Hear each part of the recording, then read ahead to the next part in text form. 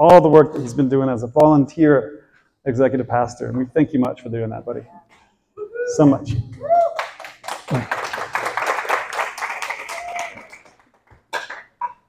So we have quite a bit of ground to cover today. And so I'm going to begin to move pretty quickly. We're going to have a special time of prayer where we're going to share testimonies as well. And so I want you guys to also be ready for that. These last few weeks, if you've been keeping up with what we've been doing, we've been starting with the book of Hebrews and talking about how the Word of God proceeded forth from God through Jesus Christ to create this whole world. And all of us have been living in that Word because we're living in creation. When we give thanks to God, we more fully are filled in that Word, are more fully embraced by that Word and its power and its love, and therefore are in more communion with God than before. And the more than we respond in obedience to the Word of God as revealed in Jesus, the more aligned we become to Him and to our purpose in life. And the early parts of that book of the Hebrews is to show us that the supremacy of Jesus over all former revelations is to be clear and to be clarified. He is the ultimate revelation of God. And whatever former ways we had of knowing God are subject to the revelation that's in Jesus Christ. And that's really good news. Because in today's times, there's a lot of competing words that are out there.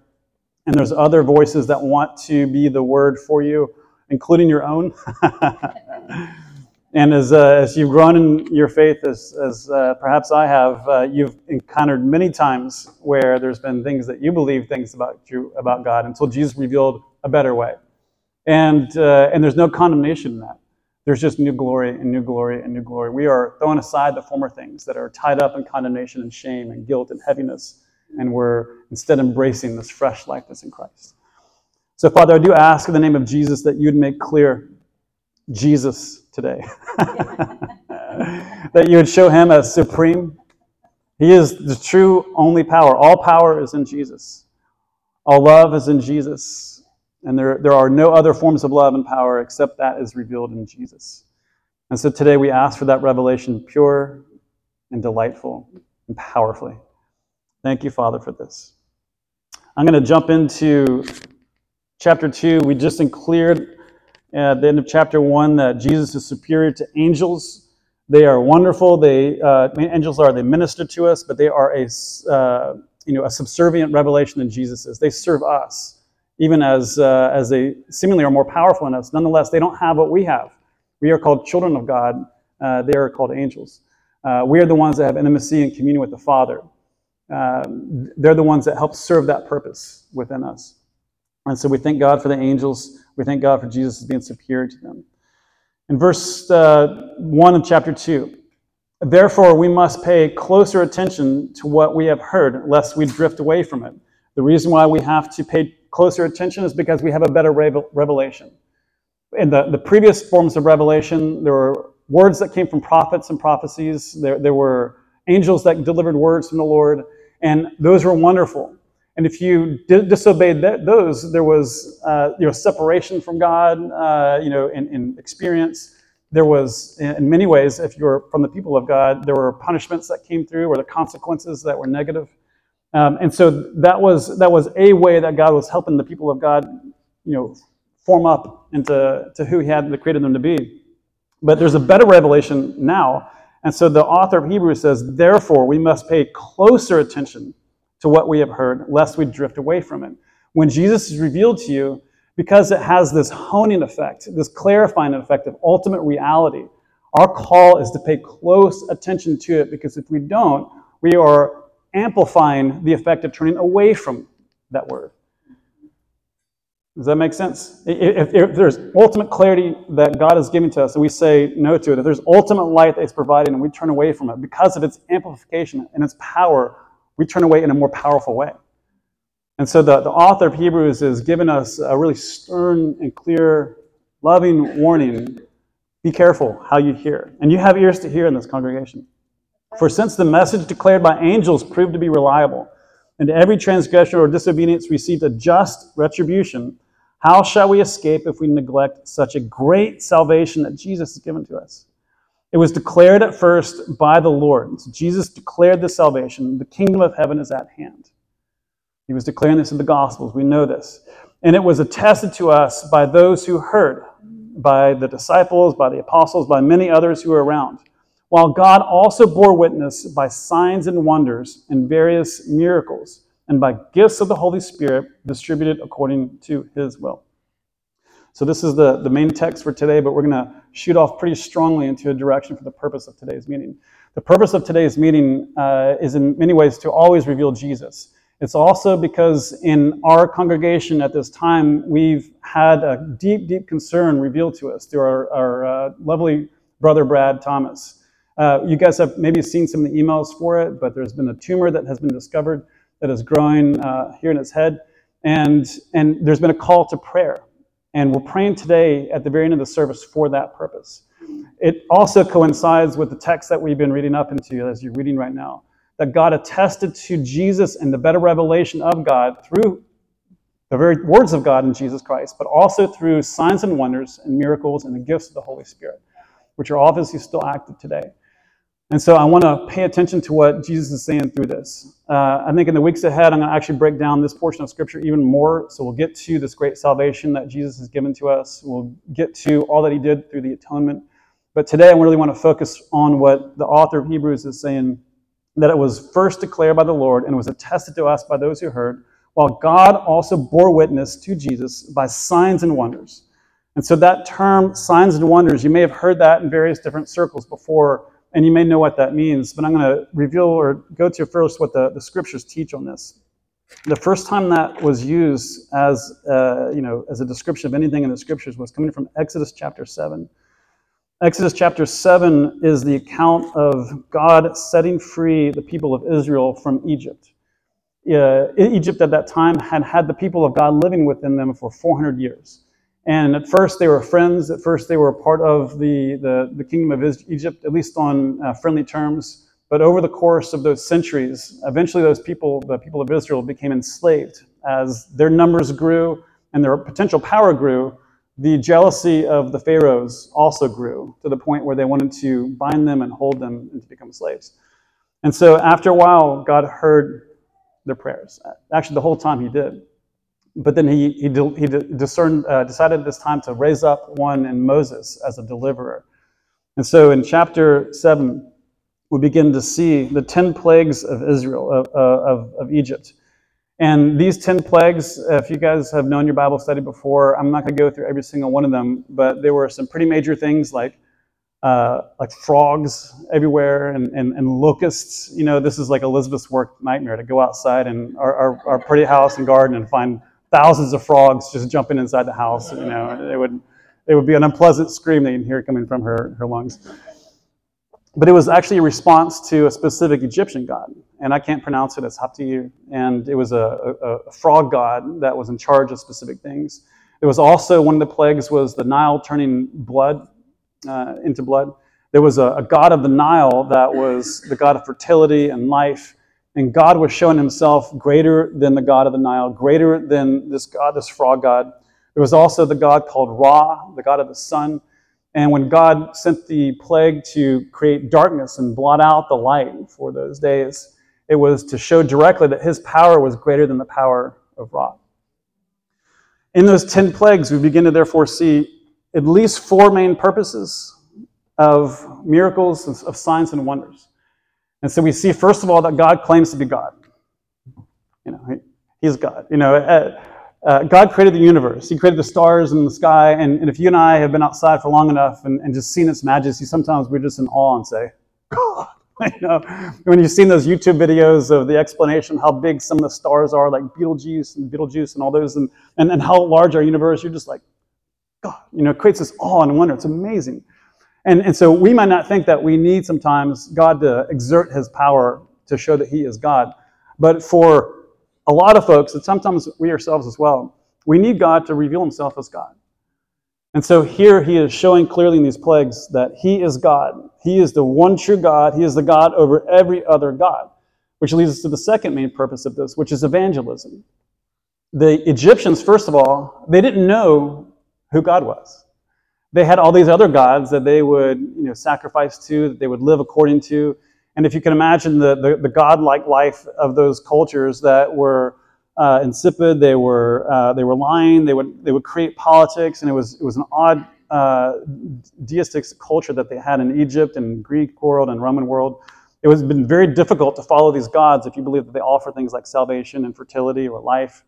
And so they didn't know God. God showing up as powerful over their gods showed them plainly who the one true God was, and therefore offered them an opportunity to turn.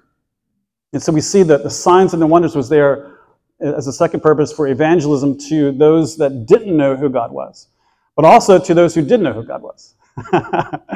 If you've been in a pit for long enough, even if you're a follower for Jesus, if you've been through times of darkness or depression or just difficulty, and you're just wondering, God, are you going to show up? I mean, I've been faithful to you for years, but I haven't seen things go my way for a long time. God will show up like He did to the Israelites, who had been groaning in slavery for some number of decades at least, wondering, is He their true God? Is He really there for us? And so when He comes like that, with signs and wonders, it's also to strengthen and encourage the people of God. And the third group that this also speaks to is people across time, including us today. The account of the plagues of Egypt were recorded throughout the Psalms and throughout the life of Israel and even up into the New Testament times. It was always like, do you remember, you're the God who split the sea, and you're the God who sent plagues against Pharaoh. You're that God. You're the one that we uphold. You're the God of Abraham, Isaac, Jacob, and now our Savior Jesus. So these words still speak to us today.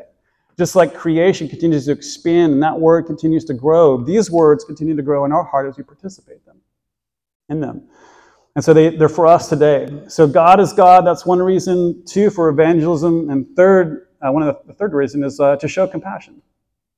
His power isn't to puff Himself up. His power isn't to make slaves of man either. He doesn't just show off who He is so that we therefore have to be conformed to His image.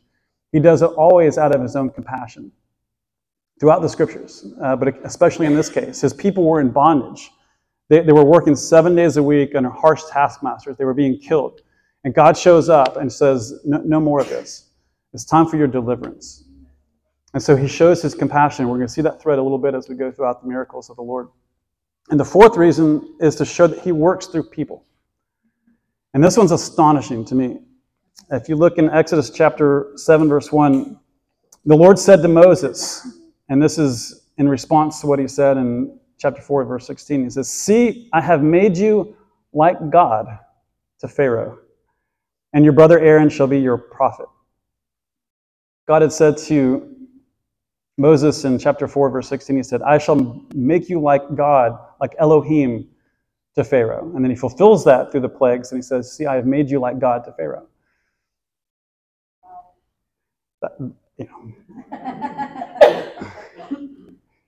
But we can sometimes be a little necessarily concerned that we don't puff up ourselves too much, right? And become prideful.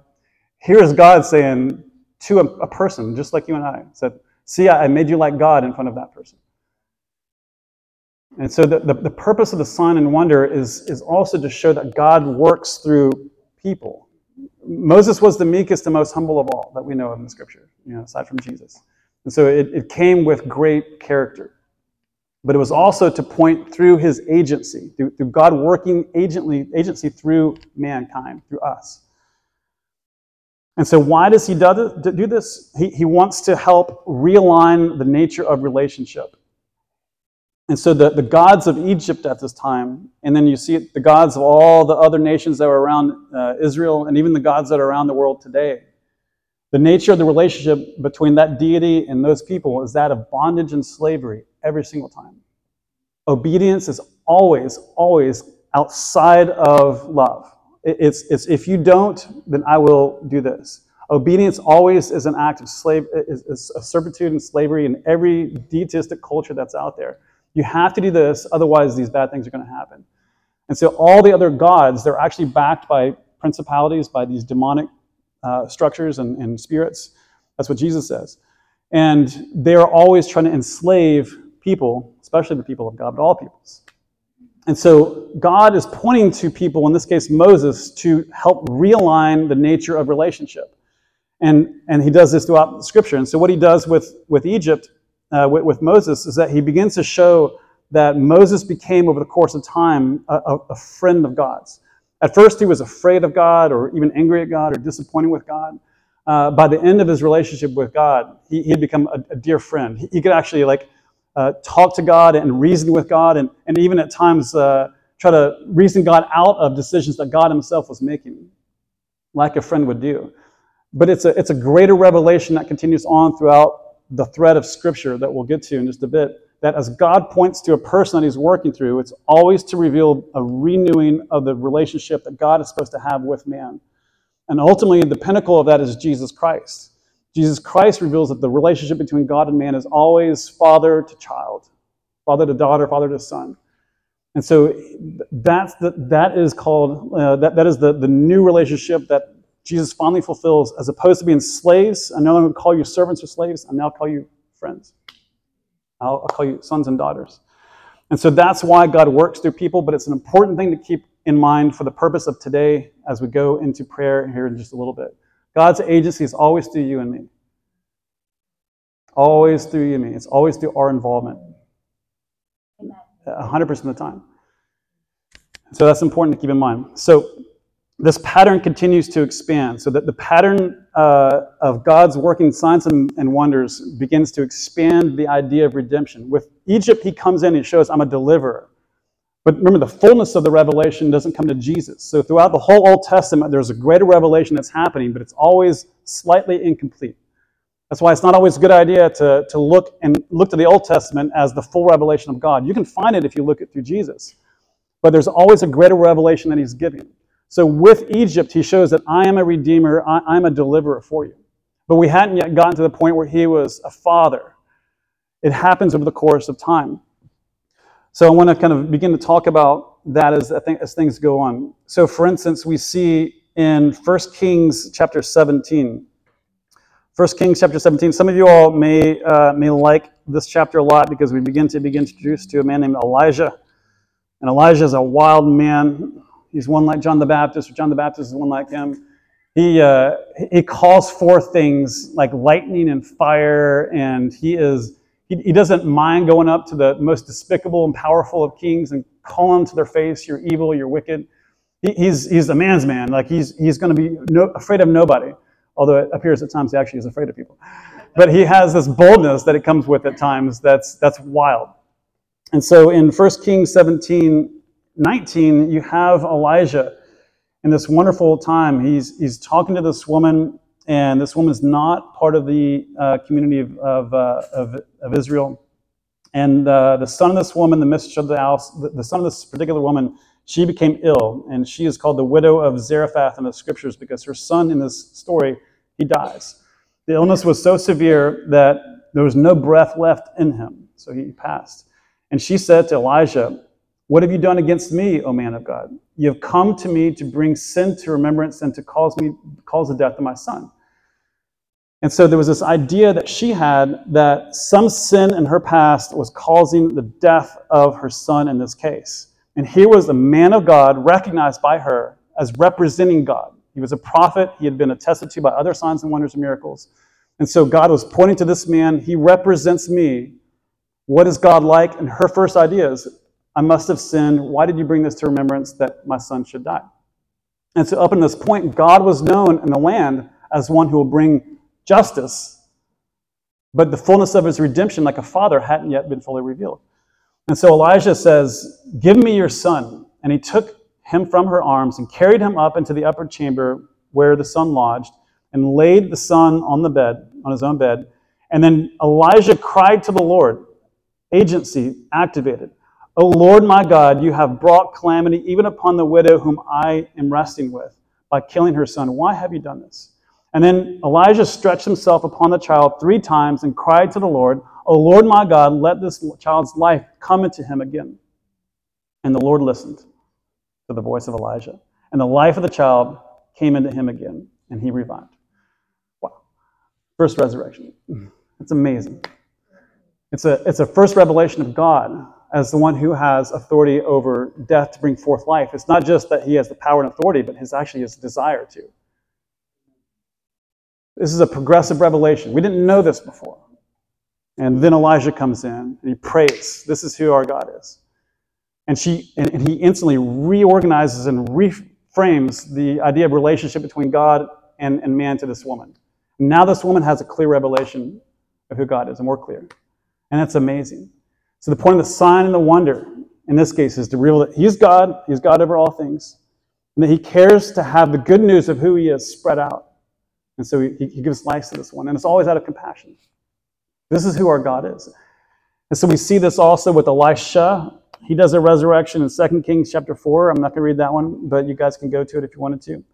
We also see that there was a man subsequent to this. So first of all, the woman then says in verse 24, "Now I know that you are a man of God, and that the word of the Lord in your mouth is true."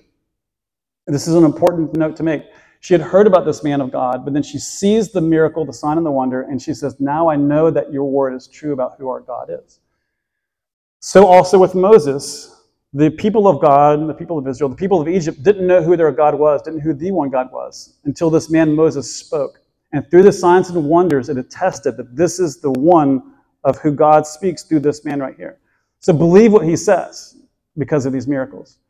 And so the point of the miracle is to point to God in a correct way. And so the purpose of the signs and wonders, these miracles, is to show that you and I are speaking true about Jesus. To speak that we are the ones, and we carry the words of God in our own mouth. This is who we are. This is who you and I are. And in the Old Testament, it was always pointing to a prophet. It was pointing to Moses. It was pointing to Elijah. It was pointing to Elisha. Both Elijah and Elisha, they had multiplication of food, like we're going to later on see in Jesus. And we also see that it's for people outside of the kingdom, along with people that are inside the kingdom. And so in this idea of prophecy, Moses was so enamored with what it meant for the people of God and also for our relationship with God that he wanted all to have it. And so again, we're covering a lot of ground here, but if you want to check out Numbers chapter 11, verse 20. Moses is on top of the mountain of fire. And he's speaking to Moses, and he's speaking to the people that are there. And so there's this whole story of Moses bringing up the elders to the top. And the Lord came down on a cloud and spoke to them in verse 25, and took some of the spirit that was on Moses and put it on the 70 elders. And as soon as the spirit rested on them, they all prophesied. And then 2 men who remained in the camp also, named Eldad and another named Medad, the Spirit rested on them, and they also began to prophesy. And so Moses later on says, he was asked, like, why are you not going to stop them from prophesying? Don't you want to have the Spirit all to yourself? And verse 29 says, Moses said to him, "Are you jealous for my sake? Would that all the Lord's people were prophets, and that the Lord put his Spirit on all of them?" And Moses and the elders of Israel returned to the camp. What's the point? God was putting his Spirit on the elders at this time. And Moses, out of response to that, his heart had been changed through this new relationship between God and man, that he wanted now all of us, all peoples, to prophesy, all to know who God was. When the Spirit of God is on us, we have our perceptions of God opened up. We can understand him. As we've been speaking over these last months in our community, you actually can't understand God apart from the Spirit of God. So if you have any understanding of God, it's because of his intimacy with you. He has revealed that it's his initiative and love that's revealing himself to you. He has placed his Spirit upon you. And that should be encouraging to you to understand where this comes from. We learn in our nation that understanding comes from diligence, study, and education, and putting in hard work and things like this. God says, that's not how I give understanding. I give it through my grace. I give it through my Spirit. You're not going to understand anything of God through long hours of study, although that's helpful. And devotion is wonderful. I've spent thousands of hours in study with God. But it's all come in the context of communion with him, not to have any understanding whatsoever. So Moses desires that all prophesy. And then there's a prophet that comes along later on named Joel. And we know his story in the Christian circles well because it's repeated at different times. Joel, I'm just going to quote it. In chapter 2, verse 28 and 29, he says that in those days, in the last times, God will pour out His Spirit upon all peoples, women and children is the context. And they shall all prophesy. The old men shall dream dreams, and the young ones will prophesy. And then Peter quotes this in Acts chapter 2, when the Spirit of God is revealed at Pentecost, because all who were there at Pentecost, the Spirit of God came upon them, and they all began to prophesy. And so prophecy is linked to signs and wonders, as these prophets of old would operate, like Elijah and Elisha, like Isaiah, who was taken up and had odd object lessons with God, in his ministry.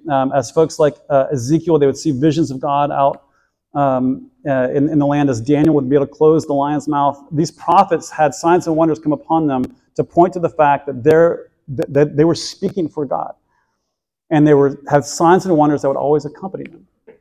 And Moses, Joel, Peter, they all desired that prophecy and the Spirit of God would rest on all peoples. And then it begins to happen in Acts chapter 2. And as it does, miracle signs and wonders begin to follow the people of God.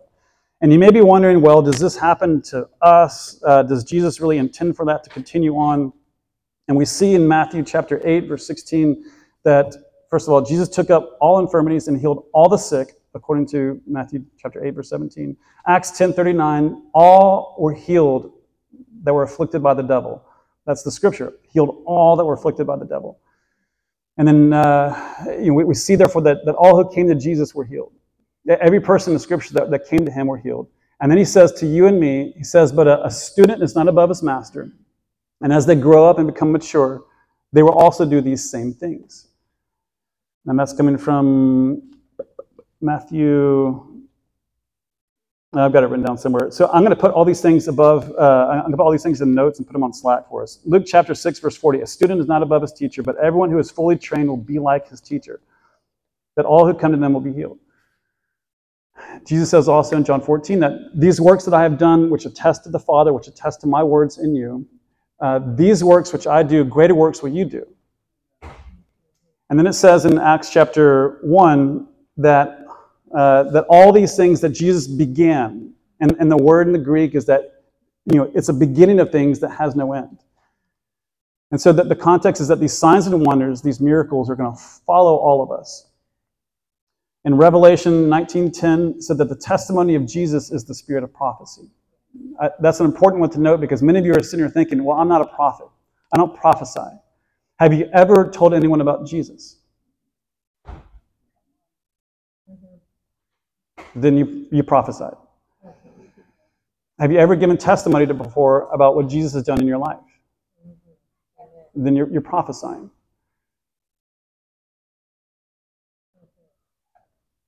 Did you guys know that? Okay. The Spirit of God is always going to rest upon you as you share Jesus. 100% of the time. It's a guarantee.